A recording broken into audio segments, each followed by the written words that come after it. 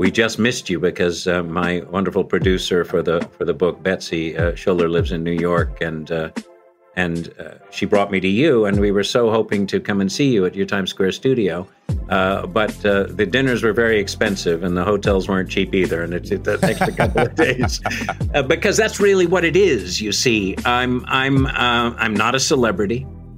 I'm not a star. I am who I am, and I've written my 40-year Hollywood history.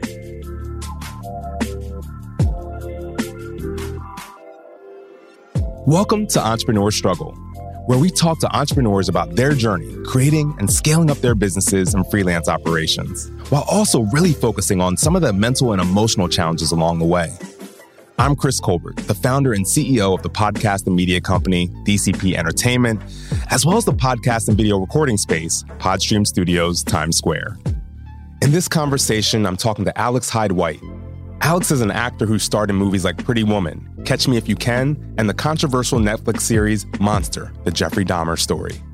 But he's also an author of the memoir In the Volume, and he's the founder of the audiobook studio, Punch Audio.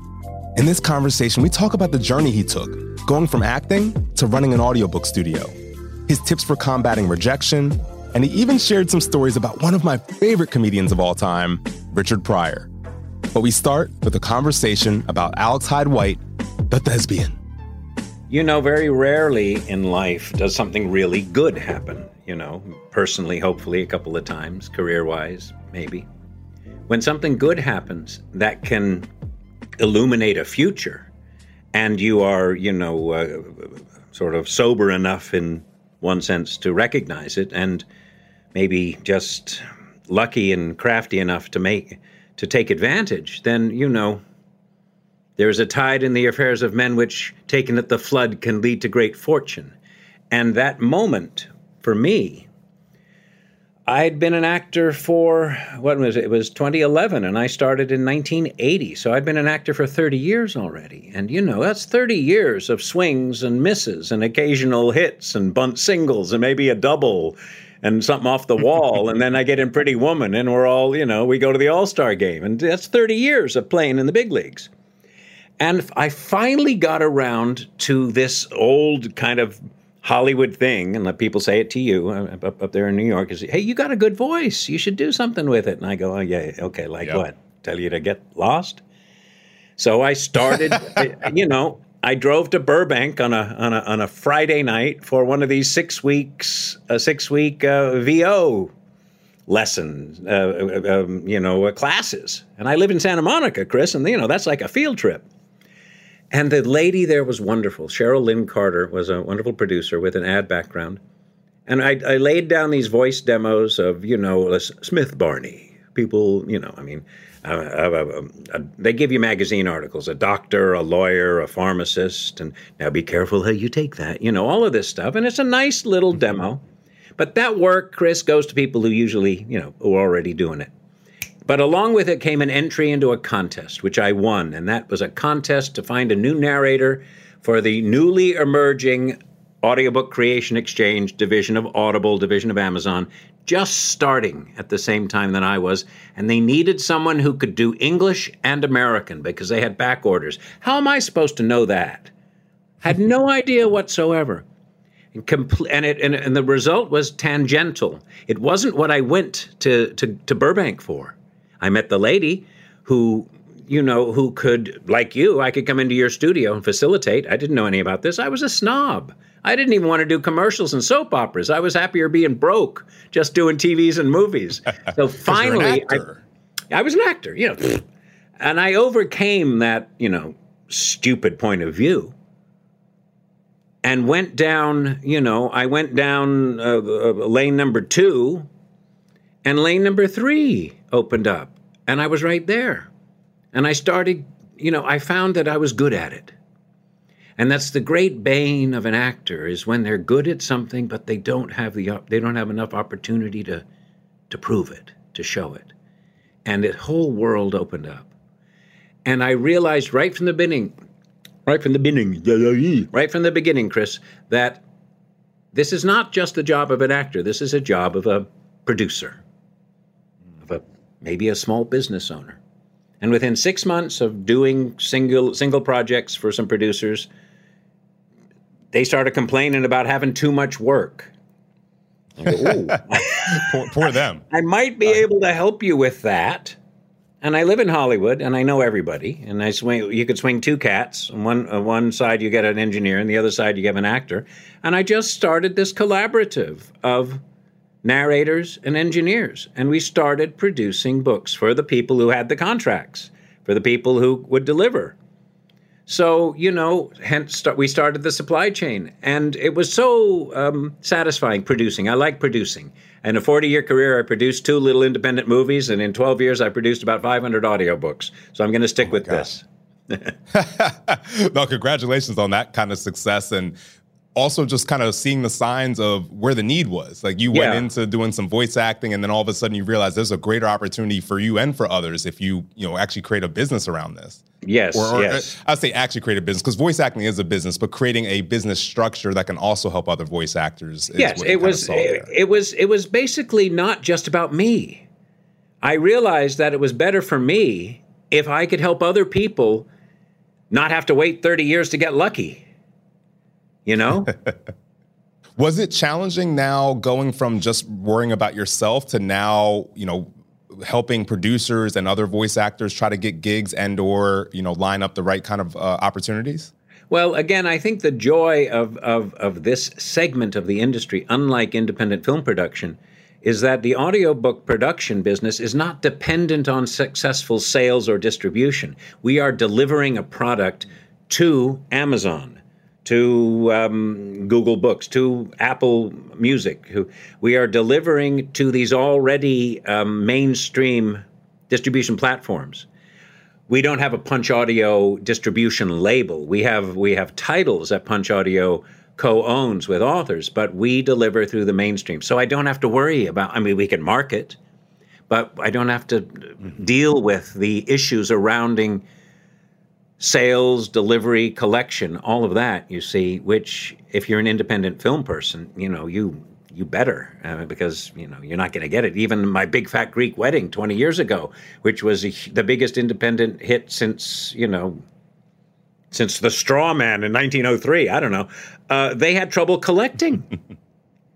Because the theater owners didn't bother to pay. Why am I going to pay them? They're not making. Wow. They're not United Artists. They're not MGM. They're not Warner Brothers. They're not giving me 10 movies next year. And they had to actually hire bag people to go out and say, "Hey, Leo, come here." Yeah. And that was Tom Hanks. I had no idea about that. Yeah, Tom Hanks. Yeah, that was a huge discovered movie. That, but it was huge. It was absolutely huge.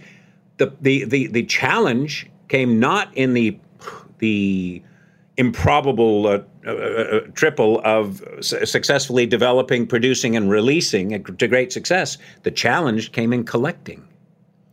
So if I'm a short hitter starting a small audiobook production shingle that does not have to worry about collecting, that doesn't have to go out collecting, all my energy is just developing talent, finding people to work, and who could work and eventually help thrive. You mentioned in particular you're training these voice actors as well. Yeah. So in that, how do you help them find their voice? Is there challenges sometimes helping people understand how to utilize their voice? Yeah, well, two things come to mind working backwards. Number one now, it's an industry that has always cultivated new talent. And in certain arenas, new talent is perhaps more welcomed now than maybe a few years ago. Rather like when I was referring to traditional voice acting, going to try to do those demos that you see in commercials, that work usually goes to the people who already do it. I've seen that dynamic change now. So there is there's more opportunity because there's a need. And of course, I think almost in everything, the fee structure is almost going backwards. So when I explain that part, I get about that far with a young actor or perhaps an actor wanting to transition who hasn't done it yet. And I basically said, look, basically, if you're willing to work cheap, we can probably get you something. And you earn while you learn. You get a couple of credits. So when people type your name in on Audible, then you've got something. They can listen. And that person might be from Macmillan or Hachette or Simon & Schuster. And everybody wants to be able to cast. And it doesn't mean that you have to speak, the Queen's English. It's your level. It's how do you communicate? And technically, if you can do it without making a lot of pops and squeaks and, getting distracted, because you literally, you have to read 9,200 words an hour for several hours. We like to compartmentalize it. So anyway, to me, it came very naturally how to help others get into it. But providing, and they said, how do I get into it? And first of all, what do I need to do to get started? And I say, you already done it. You've just asked me the question. You're showing enthusiasm. And now, go get 4 or 5 pieces of paper or something you can read from. Let one be a nonfiction. Let one be a fiction. 2 or 3 minutes. I don't want to hear 10 minutes when I can tell in 30 seconds. Most of the buyers that way. And we might be able to get you something. And we do a lot of independence. And independent authors really trust us. They have their own idea. But nothing makes me more satisfied as a producer, as a small business owner, when Punch Audio, when we get feedback from an author after sending them some casting samples saying, oh, they're absolutely great, or just what I envisioned in my head. Chris, the author wrote it. When the author hears their words read in the order that they were written, in the manner, style, tempo, and subtext that they were written, the author's overjoyed. So it's so easy. And it's not like I got to pull a rabbit out of a hat every moment. We send him a couple of people. But I have a good ear for talent. Well, what happens in those situations where, say, an independent author comes through and they want to read their own book and you're listening to them and you're like, ooh, they shouldn't be reading their own book? How do you resolve those kind of situations? A funny sort of way, you tell them that. But you do it in such a way that it's also couched with and I think I was talking to Betsy about this last weekend. It's couched with the dual track that no one knows your story better than you do. So what are we now? Yep. When you subtract that positive from, look, okay, are you sure? Okay, look, yes, I understand that you want to read this book. When is it set? Oh, the time of Anne Boleyn, sort of 1550. Oh, okay, and they don't even talk like that. And great, and you're a history buff. Yeah, I love it. But I'm a grant writer. I'm a lawyer, an attorney by trade. I said, and this was a lady it was a good story. I go, well, yeah, but you speak well. Shouldn't it be a Regency or a whatever it is, Elizabethan era English voice? I mean, well, I don't think we can get Judi Dench. Who else do you want? We can get you, we can get you Judy Buckingham or Mary Wells, and these are wonderful people. And yes, they'll be reading it like, and as Thomas Cromwell saw the king, he said, no, you will all go away. I mean, okay, great. I said, why don't you come on over? Try it. Really? You really want to do it, don't you? She said. I go, yeah. So she came in and, Chapter 1, 1620, Hampton Court, Thomas Cromwell, it was perfunctory, but it was clean. And once she got over the buy-in of the nerves, can I really do this? The sense of joy that she had easily matched the project. It was right for the project. On paper, it might not have been. It wouldn't be traditional casting. I probably wouldn't get an order like that from a retail publisher. But for an independent author who wanted to voice her own work, she has a tremendous love for the period, and she did a fine job. She did a lovely job. And, that was a great example of trying to say yes. I've spent most of my life as an actor, my God, a huge majority, in situations where the ultimate answer, A, is that I'm not responsible, is no. Hey, no can mean they liked you, but they went another way, or, the good thing about you is you can do comedy and drama. Not in my movie, okay, good, thank you. And when I can say yes to someone who wants to do something, makes me feel in a way that I'm rewarding. Maybe I'm trying to square one of those wrongs from years ago when people have said no to me. You know what I mean? Trying to even the score. Mm-hmm. Life is about balance. A good, long, happy life is about balance and trying to do good. And if you don't know how to do good, here you go, Chris. Just try not to do bad, okay? And then maybe what you're doing is okay. It's as simple as that. I mean, I got 400 pages in my book, and probably 20 or 30 kind of revolve around that. It's just the way to live. Well, and you were just talking, too, about the acting side, and you acted for 30 years before getting into the voice acting and all that. But you touched on something that has been of interest to me in Hollywood for a while, which is it seems like such a profession that can really beat down your mental health, your mental and emotional well-being, because it is a profession that's really predicated on judgment of others onto you, whether it be, the audience themselves or whether it be the casting directors. And so, how, as an actor, have you managed your mental and emotional well-being within that, and maybe ways that maybe you help others as they're kind of entering into the profession? Well, number one, it's kind of you to say that. There's a great likelihood that I haven't, that I've gone mad. I don't know. Perhaps. I guess we'll find out by the end of this interview. I don't know. I feel okay. I think I look okay, but I don't have a lot of friends. It doesn't matter. And the likelihood is, I think you got to be a little bit, you're in effect looking for a cause, you're like, you don't quite know how and what, but you just think that's what you want. And maybe it's because you saw Tom Cruise in Risky Business, or maybe it was like me, I saw Star Wars. And then, of course, dropping out of college helps, and not really, I didn't like selling real estate when I was 18 years old. It just felt predatory.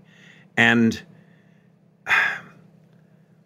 I addressed it, I wrote my memoirs, my life stories, basically starting at here and going to Jordan Peele, God bless him, and there. But in between is sort of a self-reverential anything goes. And there was a recurring theme that I was really glad was there about exactly what you're saying. How easy it is to delude yourself. How easy it is to just let your life reduce to survival mode, to almost bare minimum, before you, and you might never, and I reduce it, hopefully, like everything, to a bit of a joke. As my old father-in-law would say, the circus comes to town, and the boy runs off to join the circus, and, he comes back to town a year later, and all his friends come back out. Hey, Ronnie's in the circus. Come along. There he is. No, that's the tiger. Right, there's the lion. No, there's the juggler. And, there's the elephants. And there's old Ronnie. He's the last one in the line behind the elephants with a bucket and spade. He's shoveling up the old elephant dung, right? And they said, Ronnie, what have you done? You were working at the off license. You had a nice life. What have you done? I mean, you're out... what you're doing? You're shoveling shit behind an elephant. He goes, what? And give up show business?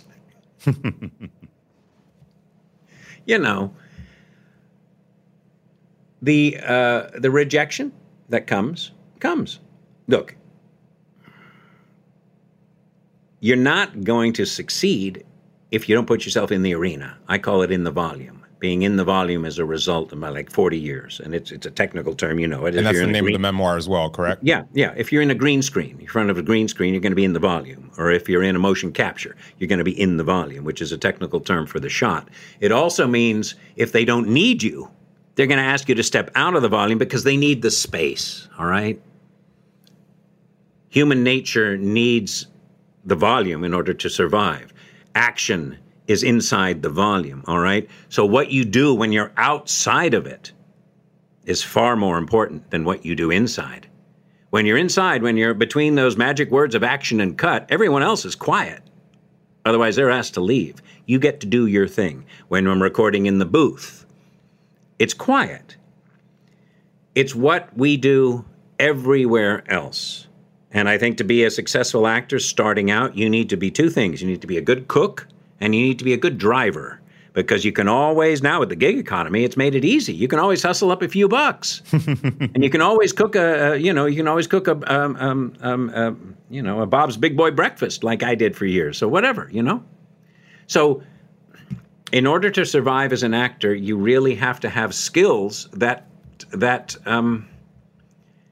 help you combat the rejection, I suppose. How do you handle rejection? I was asked, and I answer it in the book. You don't. You suffer it. There's a wonderful phrase I learned when I was going through my Phoenix Rising moment. That in when I was early 30s, took me a couple of years. In order to suffer the joys, you have to suffer the sorrows. And if or I think Kipling said, if you can treat those two imposters with equal measure, you know what I mean? Great success and great failure. If you can treat those two imposters at equal measure, then you can get through, And in closing, which is the two happiest words in public speaking, if you're not getting the work, or if you are getting the work and it doesn't satisfy you, it doesn't empower you, if you find yourself being grumpy, being mean, or, maybe it's not. Maybe it's not for you. One of the things I heard you say, too, as you were talking about, what you put in the book, in the volume, or in the memoir, in the volume, but also just in kind of your own life practice there, it sounds also like kind of compartmentalizing those failures. It's not about you, it's about what that director wanted. So maybe you did an excellent job, but that just wasn't what they had envisioned. And so maybe taking it less personal. Yeah, but it's like monopoly money with great inflation. It's maybe that's me. You're absolutely right. If your takeaway is anything other than you booked the job, which is the American way of saying people were getting paid, and in England, the English actors say I was offered a role. Literal role, like they used to, here's your part, was a role. They wasn't the whole script. It was somebody writing it. Here is your role, all right? We call it booking. And to me, a booking is something you don't want your 22-year-old son to call you in the middle of the night and say, I've been booked because, I got to go down to Venice and bail him out. I don't want to be booked. I want to be offered a role, I don't want to be booked. So I think, what was the question? It was, I don't know. Yeah, I just took you back to Venice and bailing your son out of jail. Sorry. Well, actually, it's okay because I did actually want to ask you another question around the acting side, the balancing of your personal life. I feel like can be really, really tough with acting. These are random. I say random, but the timing of when these gigs come up, and I just feel like you might miss out on certain moments with your family. And what comes first, family or acting? How did you manage that, and or what were some of the pitfalls that you ran into trying to balance those two things? Yeah.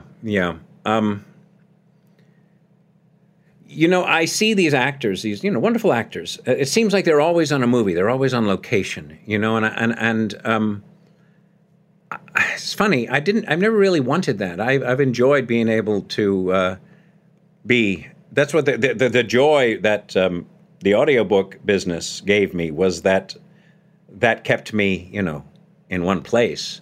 The great takeaway from when we audition for a living, or as Orson Welles used to say, we act for nothing, they pay us to wait, is that, you're literally, and, the last couple of years has driven most all castings rather like this, remote. If I had a session with, let's say, a Jordan Peele, like I'm having with you, Chris Colbert, he might spend 5 or 10 minutes talking just like this. And then he's going to go away and say, yeah, I want him on my set, which is all an audition is. When you walk in, they give you these words, okay?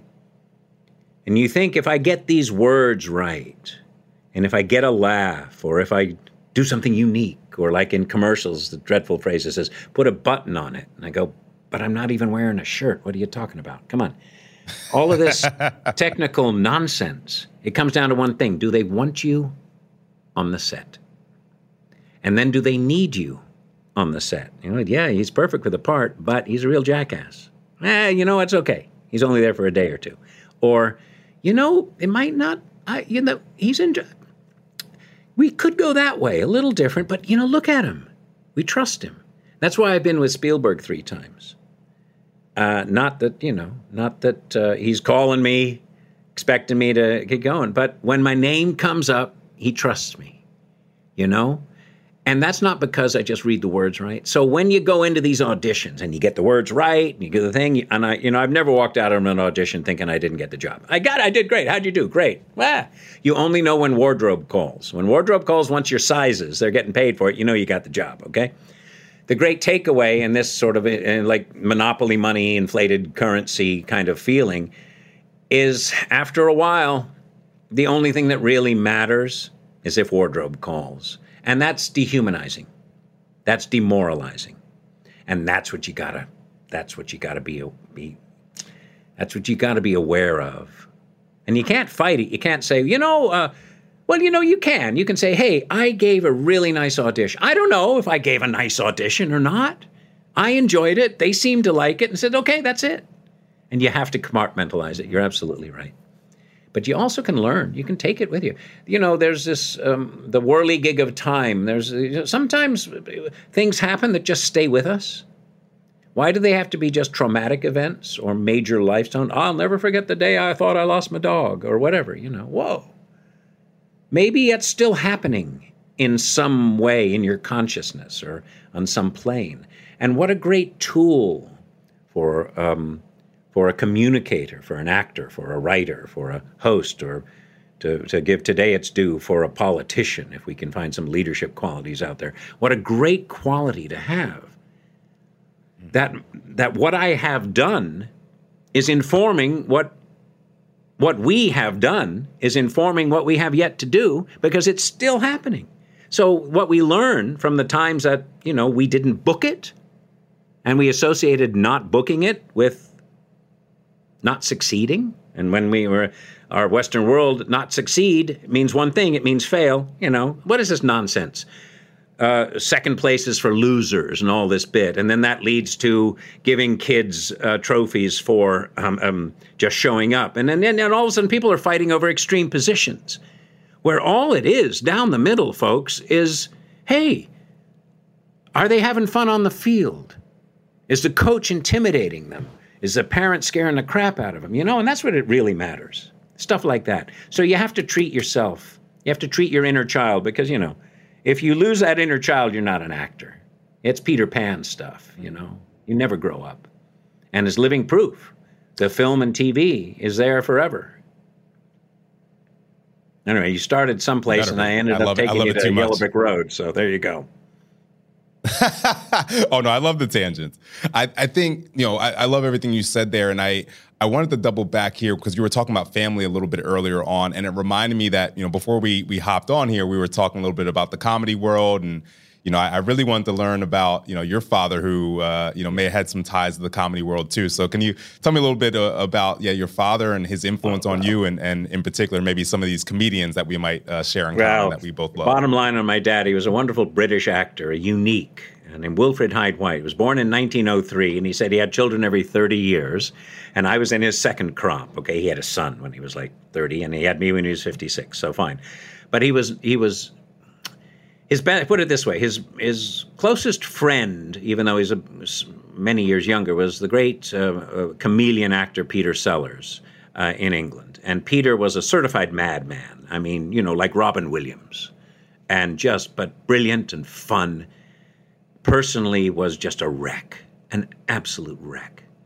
And my dad had some of those qualities. He managed it a bit better, but he was, when he was good and funny in a performance, his adrenaline and his ability to interact was like a magician. He could find moments.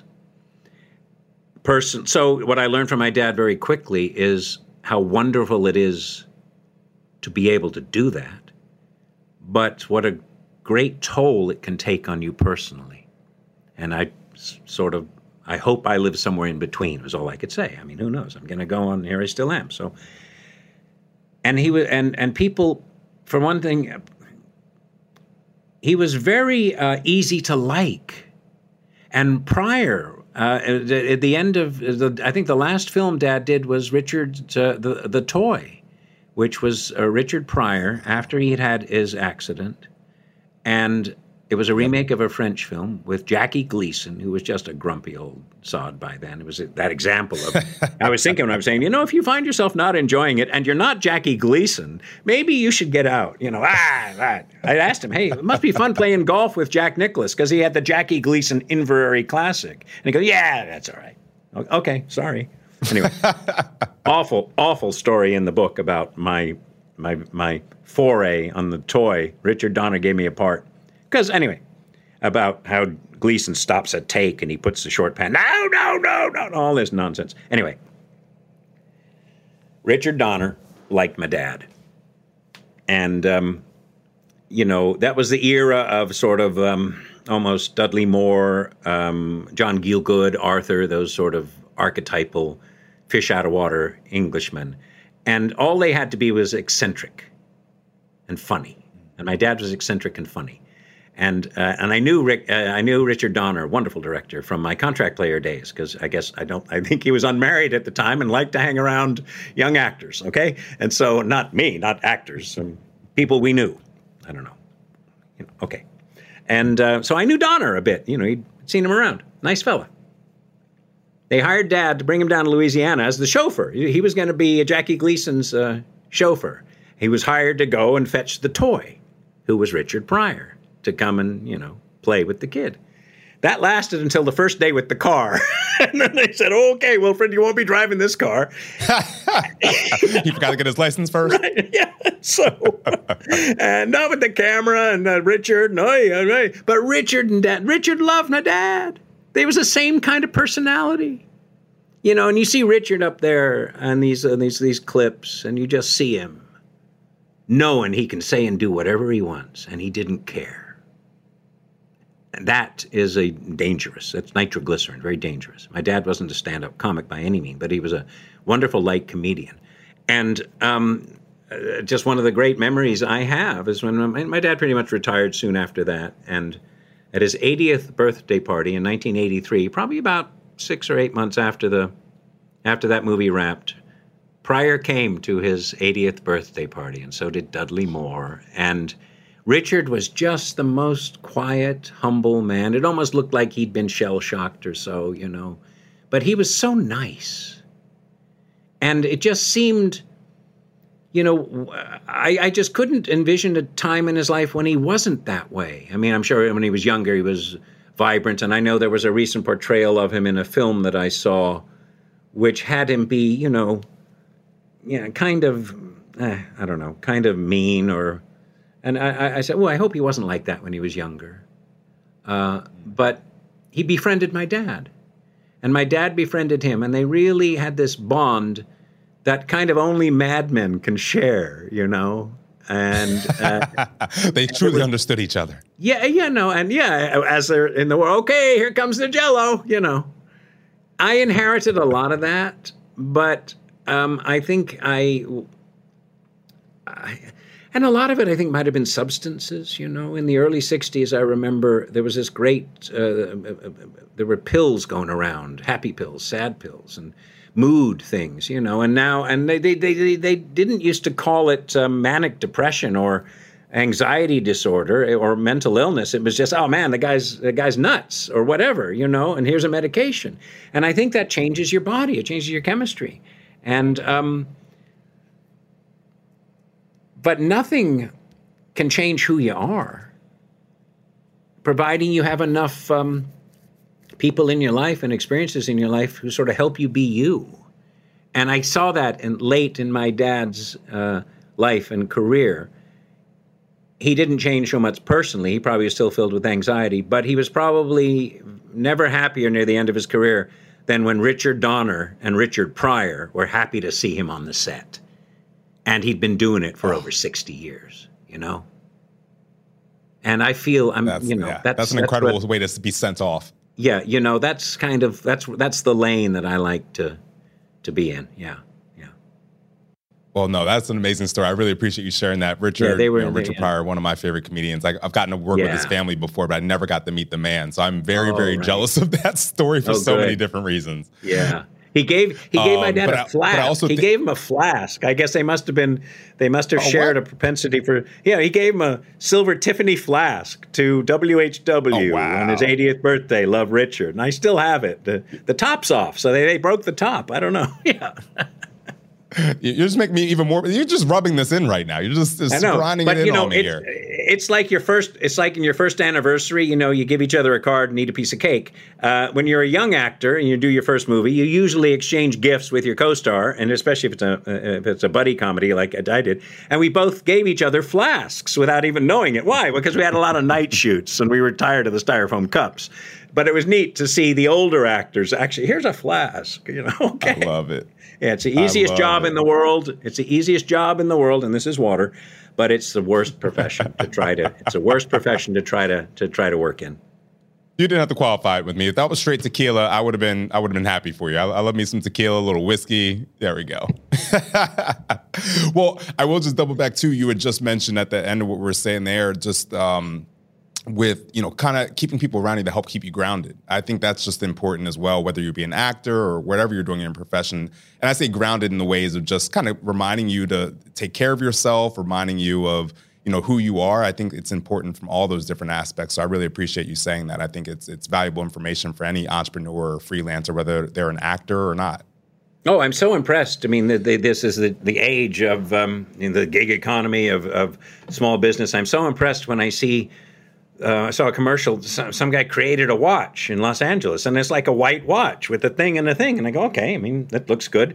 But hi, I'm so-and-so CEO of, Just Now watch company. And I'm thinking, wow, okay, that's a very well-produced commercial, and the guy created a watch company. And I immediately think, well, we got a lot of watch companies. And then I immediately think, well, somebody likes this fella because he's got himself a big commercial on his thing. And go to my website. And this is the world that we're in. It's so niche. It's so small markets. Yep. And it's happened with television. I mean, television has exploded. There's more content than ever, but it's harder than ever to find. Yeah. You're serving, like you were just saying, it's serving these niche audiences a lot of times. Yeah. And so my niche audience for a audiobook producer is the independent author. Somebody who has had the courage and the technique and the patience to write their story. And now we will help you take it into audio. And that's, you end up working with a small group of people who are really happy. It's kind of like, it's the same thing again. They're happy, they're happy to talk to me, or I'm happy to have them in my world, on my set, as it were, Well, I think that's a perfect segue. We always like to leave time at the end to talk about, what are the wins? And that wins can be, personal stuff. It can be business stuff like Punch Audio or the new memoir in the volume. So let us know some of the wins that are happening for you right now. Well, working backwards, it's a tremendous sense of accomplishment, getting my book published. And we just missed you because my wonderful producer for the book, Betsy Schuller, lives in New York, and she brought me to you, and we were so hoping to come and see you at your Times Square studio. But the dinners were very expensive, and the hotels weren't cheap either, and it takes a couple of days. Because that's really what it is, you see. I'm not a celebrity. I'm not a star. I am who I am, and I've written my 40-year Hollywood history. And it is not just the peaks and valleys, the wins and losses, the rehab or lack of rehab, like so many, and rightly so many stars' bios that have come out these days seem to be marketed on one or two issues. And it's what they're famous for. That's fine. My kind of claim to comic book infamy is that I was a comic book character in a film that never got released. And you go, what kind of story is that? And you say, well, it was actually Reed Richards in the Fantastic Four. And people go, oh, yeah, that was you? And niche market.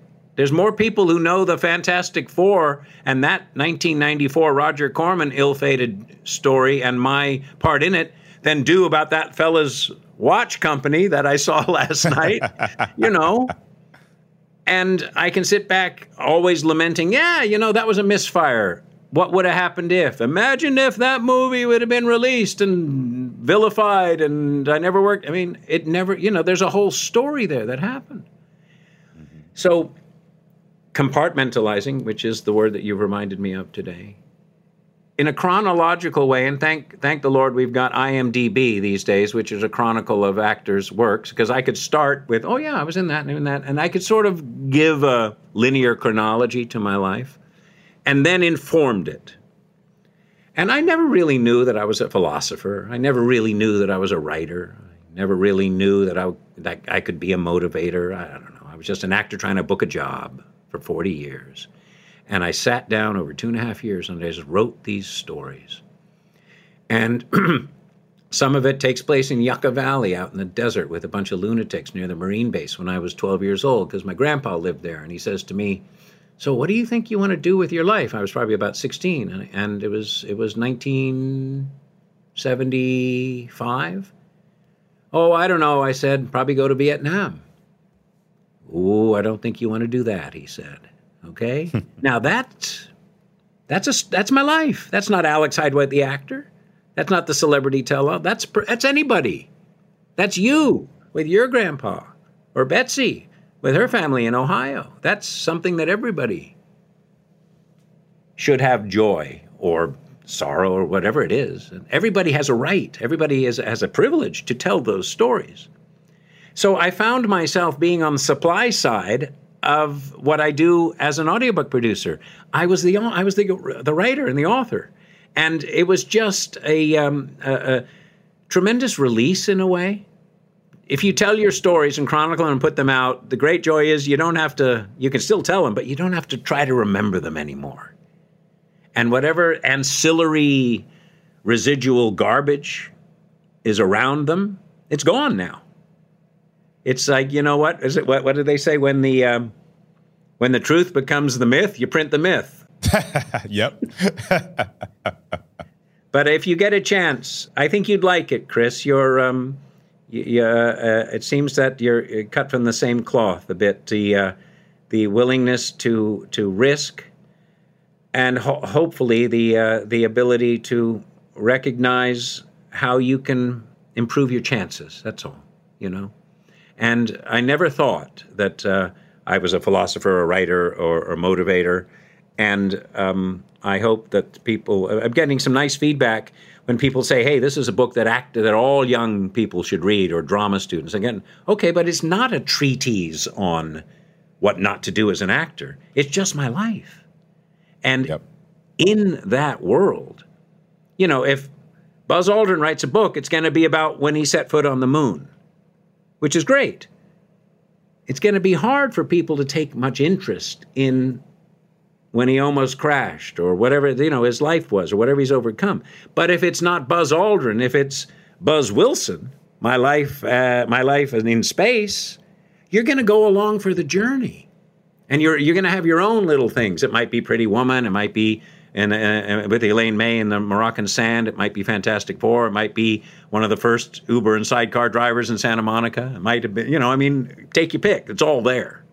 Well, the beauty of a memoir is, you're going to find the little nuggets that relate to your own life, and you're going to be able to. If it's not front loaded with expectation, you see. Thank you for being so open and raw with that, of your own life. That's not an easy thing to do, to just open yourself up in that way. So I think it's really important that you do that, but also thank you for doing that. Well, I wish I could have said that. It would have saved you a lot of airtime, but fortunately this isn't film. Yeah, you're absolutely right. It really freed. It was freeing to do it. But it doesn't. I don't think it comes off as, boy, this guy needed to get something out. I mean, they're funny stories. I name them. They're episodes instead of being chapters. They're episodes, and it's separated into 5 seasons. So I thought, hey, wait a minute, this could be a TV series. It's kind of funny.